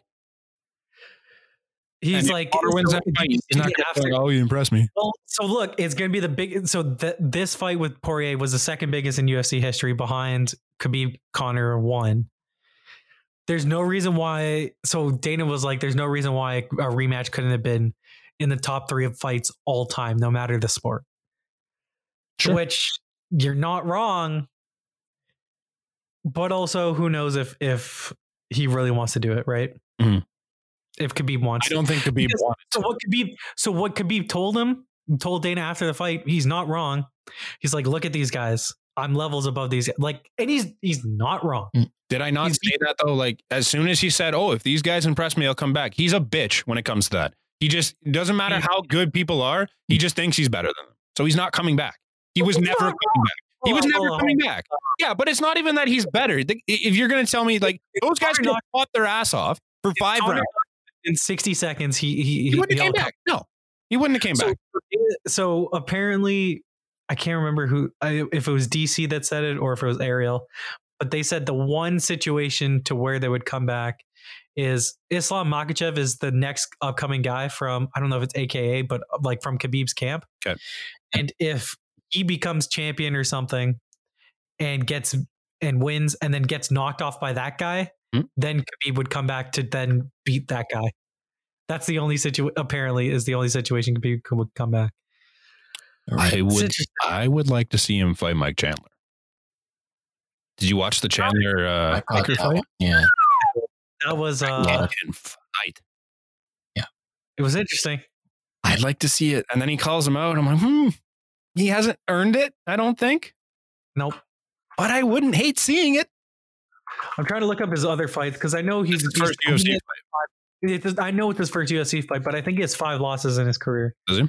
So, like, you know, then what is that? If you're he hasn't earned the spot. Don't get me wrong. But yeah, I wouldn't hate it. He looked good. Like he won a split decision against Benson Henderson. That's the only like UFC name. He lost to Eddie Alvarez. Khabib is significantly better than Eddie Alvarez. When was the Eddie Alvarez fight though? 2013 in Bellator. That was good. He's 1-1 against Eddie Alvarez. I would like to see it. I mean, he wasn't cocky about it either. It was like he called him out, obviously, but it wasn't like I'll take your record. It was just like, you know what? You want to be 30-0, come do it against me. No, he's been saying that. Oh, you're gonna get 30 in Chandler. You're 29 in Chandler. Like what? I don't know. But I mean, the call out on live TV wasn't "Let me go break your perfect record." It was you want to be 30-0. Come do it against me. That was good. If you just wants next. Khabib versus Dustin doesn't do it for me. No, I wouldn't hate giving Dustin. I would see it again, but Dustin's getting the next title shot, and I don't think that they're doing Gaethje just because Gaethje just fought for the title. Yeah, I don't think that, and Poirier has no interest in fighting Chandler because he's like, Chandler doesn't deserve it. He's fought one fucking UFC fight. Yeah. Fight some other of the guys. I think Chandler gets one more fight, and then I think he probably takes a shot at that title. Right. No matter who has it. But for McGregor, I don't know what's next. Because honestly, I think it's another Dustin fight. I think they both want it. Really? Because the title? Because Dustin's next fight is for the title. How do you give Conor that? I don't know if Dustin's really into it at this point. Like he just seemed like he doesn't really want to be there. And it was just like they asked him after. He's like, "So what's next for you? Like, do you want another Conor fight? Do you want the title fight?" And he's like, "I don't know. I think the Conor fight makes a lot of sense." He goes, "A fight with Nate makes a lot of sense." He goes, "Other than that, I really don't know." So I mean, I think both of them want the rematch. I don't know if it's their next fight, but I think it very well could be the next fight that those two guys fight is another rematch against each other. Because even when he won it, they're like, when they were announcing the winner, he literally just put up both fingers. He's like, it's 1-1. Like he wasn't happy with the win. He wants to win the series. Right. I don't think the UFC makes it immediately because then you would be selling Conor at his lowest right now. Mm-hmm. What's a fight that gets Conor back to being, because Conor loses the mystique. Does fighting Nate Diaz, who has how many losses on his record, really? Part 3 against Nate is a lot different than. Oh, it's a huge fight from. It gets the viewership. I don't know if Dustin and Conor doesn't do anything for the division, really. No, but yeah, no. But I don't think you needed to at that point. You just need to sell Conor as something that can win. And if it's against Nate, you're like, you know what? Nate hasn't fought in a while. I could see it. But I'd love to see, I would love to see McGregor versus Diaz. I'd love to see him somehow go up to 170 and fight either Usman or Masvidal. I don't think it'd be an entertaining fight against Usman. Oh, if I'm the UFC, I hate that matchup. I love Masvidal. That'd be a hell of a matchup. I think Masvidal dummies him. I think Masvidal dummies him. I think he's too big. Dustin was apparently at 170 something going into the fight. So, and he looked huge. Yeah. So, yeah. I think the UFC, they lost like a shit ton of money because obviously they can't sell the Khabib Conor fight. Conor's not up for a title fight in his next fight now. You run Chandler versus him, I think then Chandler wrestles him. Yeah. Based on what Conor's been saying, though, it seems like he wants to stay around for a while. Like it looks like he wants a couple more fights. I don't think he wants to go out after a loss. That's for sure. No, I think he'll stick around. I mean, he went out after a loss in the last one. Yeah, but that was a title fight loss, whereas this was kind of like man, you weren't ready for this. And I think he goes until he gets back on. He pops off again. If he loses this one, which he could, him versus Tony Ferguson. Tony Ferg is washed. That's two potentially washed fighters going up against each other. Right. Yeah. I don't like Conor in any of these fights. Conor versus Ferguson, Chandler, Oliveira looks really good right now. Gaethje, Poirier. I think Ferg and Conor would be an interesting matchup, and I think whoever loses that fight never fights again in the UFC. Basically, because they're done. That's all it is. It'll be interesting to see. Okay. Oh, Jake Paul versus Ben Askren. Yeah, I saw all the media stuff going on about it yesterday. It was yesterday. Jake Paul's going to win that fight. Okay. Ben Askren can't box. Ben Askren is I'll give him his respect. He's a hell of a fighter in the UFC, and he's a great wrestler, an elite wrestler. But he was never a good boxer in his career. No. Never. And he got knocked out in the quickest time possible in the UFC. Right, but he's not. but he's not what he's ever been. Like he's kind of, speaking of washed, Ben Askren's not what he once was. And he's going up against a 20-something-year-old kid that hasn't really been hit. Like his chin's still pretty strong. He's I don't know. I can't say much because Jake's never really fought anyone, but from what I've heard from actual fighters, his boxing technique is technically sound. And I if there's any UFC fighter that Jake Paul was going to beat, it's Ben Askren. The fight was never McGregor versus Jake Paul. It's Ben Askren. So he can kick the shit out of a UFC fighter and move on. So here's my thing. So what you're saying is it's going to get prolonged even more. This whole Jake Paul as a fighter. Going, yes. Oh, God. I have never cheered for Ben Askren in my life until this moment, though, because I hope to God I'm wrong. And I hope he beats the hell out of him. My whole thing is it's just like the Floyd Mayweather versus Logan Paul. Does he just throw the fight? Floyd? For the money? No. Or in full situation, yeah. Situations? No, Ben Askren wants. Ben Askren wants because Ben Askren his name is starting to go down. He wants him just to kick the shit out of the kids. Ben Askren's retired. I understand. He wants this so he can be like, I'm the guy that got these YouTubers out of our hands. He's got that attitude. He wants to be the guy that shut up the Pauls. Fair. I'm trying to look up the betting odds. That in itself is something to strive for. I mean, what you're saying is that if there's anybody if there's any UFC fighter he had the chance to beat, it's him. We've been at like the Ben Askren type fighter, not necessarily Ben Askren. In terms of what he brings to UFC, lack of boxing. He's an elite wrestler, but he's not. Calls -220. He's what? -220. No, good Lord. For example, that is a bigger favorite than the Chiefs are on the money line to win the Super Bowl. I think it's almost the same favorite that McGregor was to win against us. No, McGregor was a heavier favorite. Wasn't he like a 330? I almost bet on it. Yeah, it was 330. He was like something come fight time, it was 250 because I went to bet on it. No, it was heavy. It was no, yeah. I threw my money on it and it was 250. No, I remember it being a 330 at one point, maybe not as close to fight time, but it was fucking stupid. Beginning of the fight, it was 250 because I was gonna bet on it. There's no way that would mean that people would be betting Poirier, which no one was betting Poirier. That's what I'm telling you. That's what the number was when I went to bet it. And I debated it, and I didn't do it because I was smart.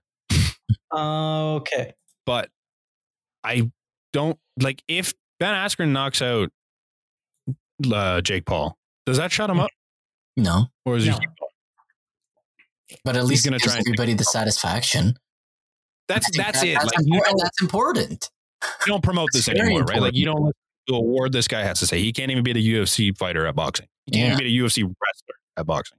And that's what I mean. Like this is a very smart ploy for the Pauls in the sense that you keep edging your way into getting a legit boxing match against somebody who is actually trained as a professional boxer. It's brilliant for their brand. This is the most anyone's talked about the Pauls since that suicide video Logan did. Yeah. Like this is the only way you're getting your name into the entire public right now because like no one likes their YouTube content. Not many people are like, I don't even know. You should go check out the Paul. I have no interest in watching what they do. What they produce. They have the subscribers, obviously, but like you're not expanding that YouTube content. So you're going into this to be the enemy to go out and make money. But if you lose, you're done. Yeah. So I'm really cheering for Ben Askren at this point. Let's talk about the Blue Jays. You mean the best lineup in the AL?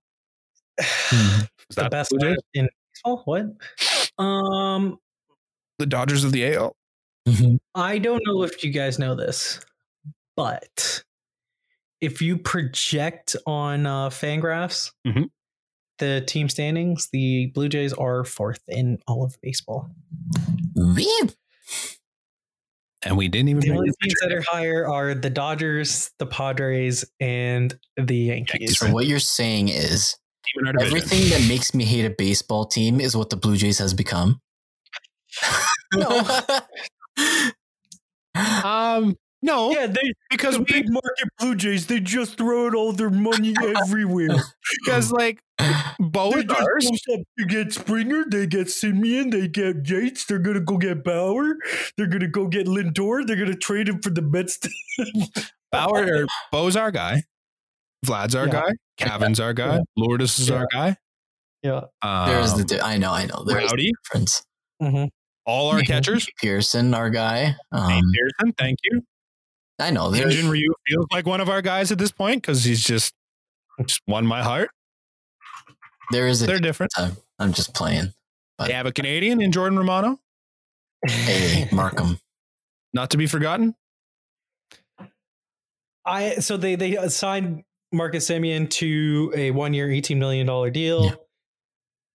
He, in 2019, the last real season in baseball, he was third in AL MVP voting. How are you? Wow. And he had a tough start to last year, but he figured it out. He figured it out towards the end of the season. Really good.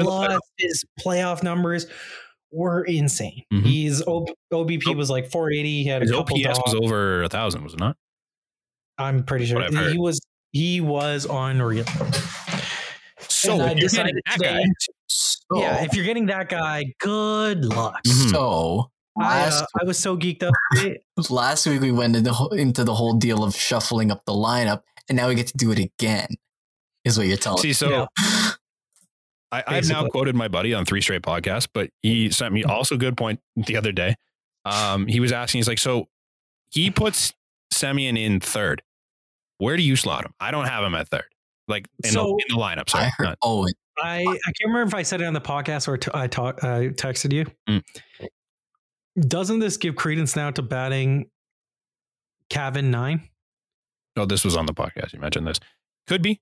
The thing we talked about. Because if you bat Cavan 9, and then because Fangraphs has it to where Cavan's batting 6, which is just weird to me. He's too down in the lineup. He doesn't do anything. No, I think he's ninth for his skill set. It's 1 or 9. I don't think it's anything else. Yeah.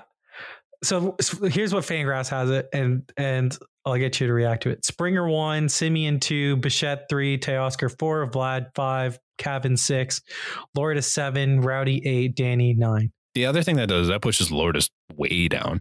Way down. I don't like that.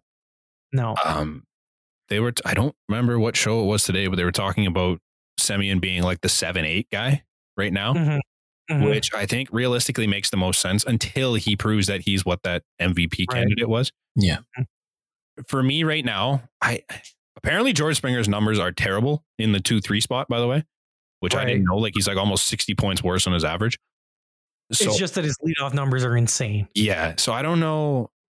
He might just by default be your leadoff guy. But personally, if I'm putting together skill sets, I'd have Cavan leading off, Springer hitting 2, Bo 3, Teo 4, Vlad 5. Probably. Sorry. Who's your 2-3? 2-3 was Springer, Bo. Okay. And then Teo, Vlad. Vlad over Lourdes? Vlad Lourdes is interchangeable. I don't think it matters. Right, I agree. So 5 for 5 6, yeah. Yeah, and then you probably go Semien at that point, and then Rowdy Jano. Or Grichuk Jano, depending on how the whole lineup. Like just from like the very casual standpoint, this is a very deep lineup. You have our screen hitter could be out of the lineup. I think it's time to be a Blue Jays fan again, guys. Yeah. Man, I'm still getting on the train right now. So our 9-hole hitter is a bat first catcher who hasn't been bat first, but he's been glove first. Who hit 2 home runs against one of the best pitching teams in the MLB in the playoffs last year. Exactly. How are you? This could be insane. Okay. Offensively, the Jays weren't a problem last year. That was never the problem. No. They wanted to address run prevention. They did that with Semien and Springer, obviously, because you get Grichuk out of the lineups. And then on days that, you rest, Randall Grichuk is an unreal 4th outfielder. Like, I give him that. I don't like Randall Grichuk, but as a 4th outfielder, come on. the thing that you haven't addressed though is the starting rotation. The starting rotation just isn't good enough. It's not You ideal. have Robbie Ray as your second starter. Get the fuck out. If Nate Pearson is what Nate Pearson can be, but you can't project him right obviously now. Right now, as it sits, not ideal. But tell me Pearson can be a big league starter, which that playoff appearance and the little bit before he had that, he very good. Very good. So then you would say there's only two guys on the Jays that you in the rotation right now that you would feel comfortable if they reach their potential to start in the playoffs. I'm comfortable with Anthony Kay as a 4-5, but it's like, oh, well, here, listen to the Ryu, Robbie Ray, Nate Pearson. Yeah, Nate Pearson right now. I'd love if Nate Pearson projected as my 4-5. I don't hate him at 3-4. I think 3-4 is fair. If he it's is fair, what but he not should off. be. If I'm looking at this optimistically, you can't rely on it, though. no. You know But what if I mean? I'm looking at this optimistically, Nate Pearson could be a 1 on a lot of teams. Could I be. don't think he will be next year. You can't rely on. He's 25, is he not? 23. He's a rookie, though. He's a rookie. He's 24. Okay. Obviously, it's not a great thing to look at, but he could be a 1 if he reaches his potential, which he looked like he was on track to do come the end there. Aside from the injury in the middle of the year. 4-5. Tanner Roark, Ross Stripling. Not good. Strip can be a 5, but he's like a soaking Roark. But Roark is definitely not. You have 2 5 iffy 5s. You have 2 5s that you want in the bullpen. That's way better. You're 4-5. I don't like that. And you have a 2 that you want as a 4. Yeah. But I would put you're 3 1. So you can also be a 5. He could be a reliever too. It's yikes. So what you're telling me, 60% of our rotation is wanted in the bullpen. We have a big bullpen. We have a 2-man rotation and a big bullpen. We're just gonna have openers every. Nate Pearson's gonna open every third game because we don't know what else to do. Honestly, they might run openers when Robbie Ray plays too. Like it's yikes. But the bullpen's deep. They got Cole back. Barocki's there. And numbers are good. Merriweather, I think they might try as a starter even. Mm-hmm. Oh, and Kay and Brookie might start. Julian Merriweather was gross in the bullpen last year. Yeah, he was good. I think they got, so Atkins was talking today. It's like, it's not just as simple as we're fine from a financial standpoint to add pitchers, but it's also you're taking away opportunities from other players. Guess what? I'd be okay to take away the opportunities from Tanner Roark and Ross Stripling. Mm-hmm. Yeah, that's that. I think you need your guy. Like if you're being that loyal to Ross Stripling and Tanner Roark, why aren't you being loyal to Taijuan Walker? Like it's the same situation. Like Ross Stripling is the same situation that Taijuan is for sure, and Roark was only there a month longer. I think they intend to give Baraki or Kay or Merriweather a chance to start. If Baraki is what he was in the bullpen, he could easily slot into that rotation. That's the only thing I can assume. Or that Trent Thornton, TJ Zoic, Sean Reed-Foley, like if those guys are starting, I don't know. Or Thomas Hatch, like that's a guy that they've been talking about to start, right? I just don't know how you can feel comfortable. The two sides of the ball just don't really match up for me, though. Like you're going for it with your lineup when the guys you sign there, but you're still developing with your rotation. Right. Exactly. Like you don't sign Marcus Semien into a 1-year deal if you're trying to build. Agreed. That's why, why don't you take shots on these pitchers? Like I know I mentioned to you Chris Archer, but I don't understand how that doesn't make sense. I don't hate from the standpoint of if he gets hurt, like who cares? If these guys get hurt right now, you're fucked. Yeah, you're fucked. Because, but then if you sign guys that are at least flyers and they get hurt, you have those guys as backups. Mm-hmm. So I think at a minimum you have to flyers. I know you don't like it. I'd be taking flyers on Shoemaker. I'd be taking a flyer on Rodon. I would take a flyer on Chris Archer. These type of guys that they can still be proven MLB pitchers. And if they get hurt, at least you have your original ideas below them. Exactly. And it's not the depth. You're not starting with a backup plan right now. What the Padres doing? They have 5 starters, and then they have Mackenzie Gore in the minors, right? Mm-hmm. Because they not that he can't play, it's that they just don't have a spot to put him. I texted my buddy. I'm like, this is the perfect service time manipulation. You don't have to put him in the majors because you can't say he deserves to come up because who do you take out? It's crazy. Like Chris Archer right now has the same projected. Like, I don't get it. Yes. Who? Chris Archer. Who? Archer. He did. What he did. He's so Jake Odorizzi is projected at 3 years, $39 million for his contract. Chris Archer's projected at 1 year, $8 million, and they have the same projected WAR. Yeah. It's pretty obvious. like, would I rather Chris Archer or Jose Quintana? Give me Chris Archer. I've been big on Quintana for a while, but he's been bad ever since he went to Chicago. He's been bad in Chicago. Yes. Shoemaker, meh. He can never stay healthy. I don't. In is great, but you're right. He can't stay healthy. But it's a guy you take a flyer on because he can pitch. Fangraphs projects Taijuan Walker at 2 years, $9 million. I would sign that yesterday. Two at 9 or 2 years 9. 2 years at $9 okay. million. I'm like $4.5 million a year for Taijuan Walker. I'm taking that yesterday. Yeah. But even still, at $9 a year, that's not like, was it Shapiro or Atkins that came out and said the heavy lifting's done? Shapiro. I don't think 9 years is heavy lifting anymore. I think that's just like 9 years. 9 years? 9 years is heavy lifting. I don't think 9 mil is heavy lifting. Like I think that's still a piece they could still be after, along with guys like Odorizzi and. But would you say that 2 of them is heavy lifting? 2 of them is heavy lifting. I think you're not getting 2 starters at this point. But 2 of them is the equivalent to 1, right? You paid $18 million if the Jays get Simeon. Yeah. If the Jays trade Groshans for Luis Castillo, I'm in. Apparently it got brought up on The Fan this week. Apparently it was Jeff Blair. I don't know my sources on this. But apparently Jeff Blair was just like, would you trade Vlad for Luis Castillo? And I'm like, would you shut the fuck up? For why? There's zero reason. Not one pitcher has gone for anything good. And you're going to give up a roster MLB player who's still under 22. Who still has MVP potential. And you just shut up. Like, come on, man. That's such a dumb idea. I don't know if it was him or someone that called in, but I was told on the 590 they were talking about it this week. That's crazy. That's a joke.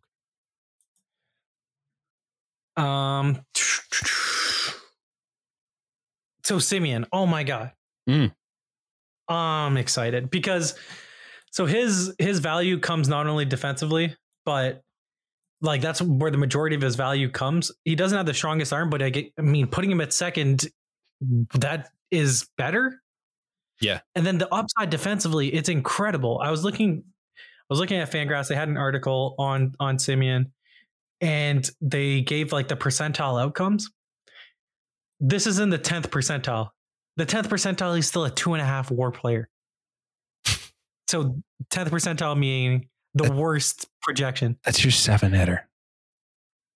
And he would hit 254, 318 on base, still hit 21 home runs. That's your 7-hitter. Let's say 60th percentile. Okay. 4.5 WAR, 30 bombs, hits 268 and 341. That is your 7-hitter. You want to hear the 90th percentile? You just want to? Yeah, let's do it. 6.3 WAR, 36 homers, 284 average, 367 on base. I don't know if you saw the obscure stat, but the stats he put up in 2019 hit him and like Babe Ruth are the only people to do those certain stats. Here, I'll look it up. That's insane. Cespedes. I hope they play in Toronto. Oh my God. Honestly. That'd be ideal. I don't see it happening. But I mean, probably not. I would love to have the opportunity to watch this team live. Mm-hmm. Even playoffs, if they do like a 20% capacity type shit. Playoffs. We're already talking about playing. Okay. I'd spend money to go to that. Here is a list of players in MLB history with at least 116 runs, 173 hits, 38 doubles, 7 triples, 30 home runs, 85 RBIs, 78 walks, and 10 stolen bases in a season.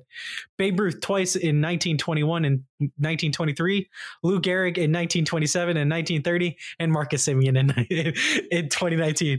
Good Lord. So Cespedes. So what you're telling me is we just got. So Cespedes tweets out, wow, the legendary 116, 173, 38, 7, 30, 85, 78, and 10 clubs.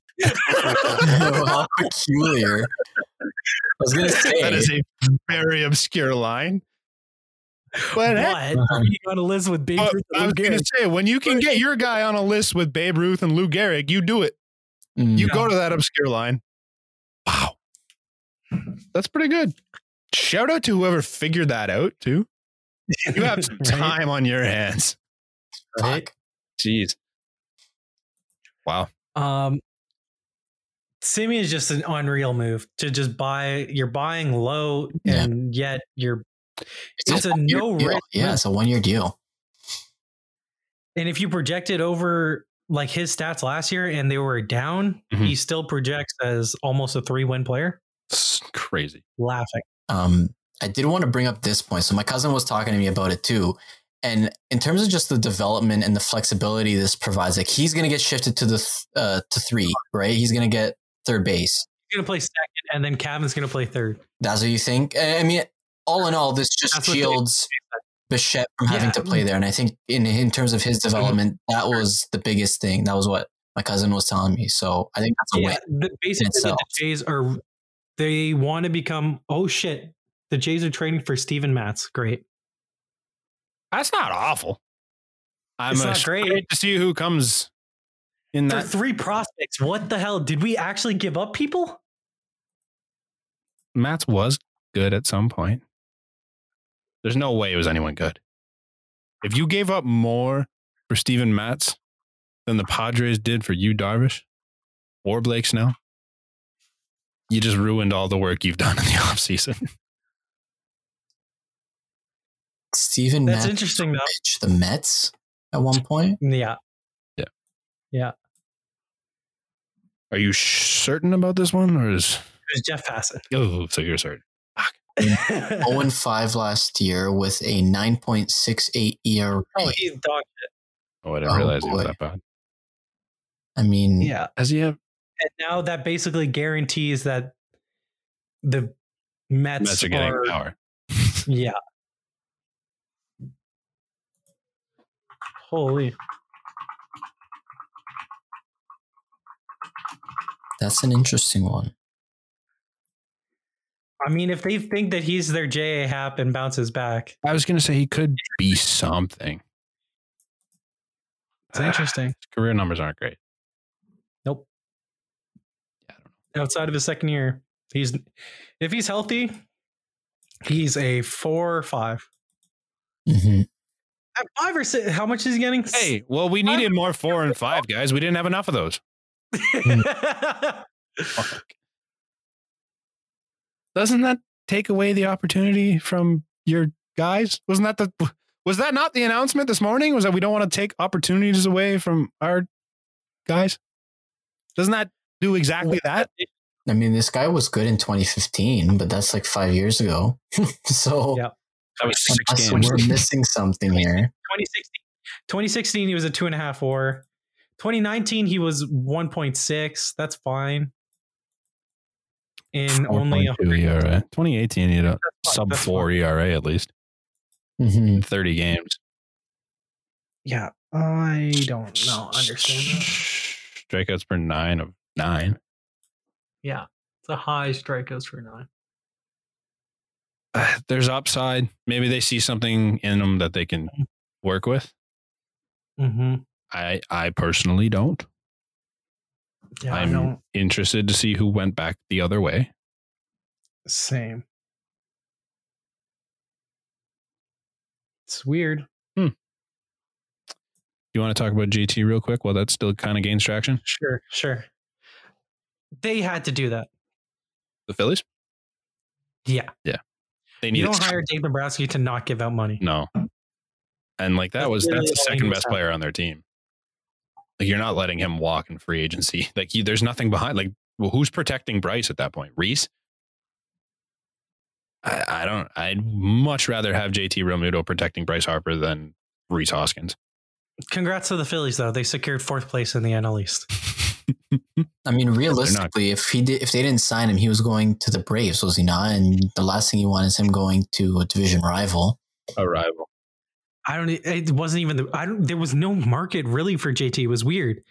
I guess. And then he signed for the biggest biggest contract of a catcher ever. Yep. Mm-hmm. Wild. Like I don't know. This market's so weird because like apparently there's no money out there, but there's a lot of money out there. Yeah. Just don't understand it. Some guys can't get paid because there's no money out there, but then guys like Trevor Bauer are getting offered Garrett Cole money. It doesn't make sense to me. Mm-hmm. Also, on that news, we're way out on Trevor Bauer, and I'm okay with that at that price tag, right? What is the price tag? If the AAV was the same as Garrett Cole's, it's like 37. It's right. So apparently they gave him an offer of 3 years with 4 years with multiple opt-outs. Yeah. So I'm not paying him that. I like Trevor Bauer. I think he's a really good pitcher. I'd give him $335. Yeah, sure. I don't even know if I'd do that. I don't even know if I'd do that. It's way too much. He's had one good year. He's had 2 good years. 2 good years we'll give him. And I don't know. I'm not feeling it. And one was half a season. Yeah. I think Trevor Bauer can be really good. And I've said that. I would have liked to have Trevor Bauer. But I'm not giving him the most money of any pitcher in baseball on a season and a half of great baseball and a bunch of mediocre. Joel Sherman just tweeted out, hashtag Blue Jays now have 2 of the more talented, frustrating left-handed pitchers in the majors in Matz and Robbie Ray. Yeah, that was kind of what I was thinking with like maybe they see something like they did with Robbie Ray because they helped Robbie Ray a bit. Maybe they can do the same thing with Matz. I don't know. Hopefully he's good. Going to need a new number. One of them will be good, right? Was that? So one of them will be good, right? You'd hope, I think. You flip a coin, one side has to come up. Yeah. You have enough of these 4 or 5 guys. You'd hope one pans out. Yeah, I think that they sign the play. I think that they would then sign now like a Walker Odorizzi, hopefully. Do you want 1 loony or 4 quarters? Honestly, I think they've got 10 dimes now. Yeah. They got exactly what's going on here. No, they have 4 25 nickels. They got 4 out of circulation pennies. What do you mean? I don't know, man. It's interesting. Man. I think that's it. I don't think we need to. I think that's everything. Yeah. I don't assume that they trade any significant prospects back to the Mets. If they do, we cry in private. Basically. But that's it for this week. We'll catch you guys next week where we talk a lot of the Super Bowl. Until then, see you guys. Peace.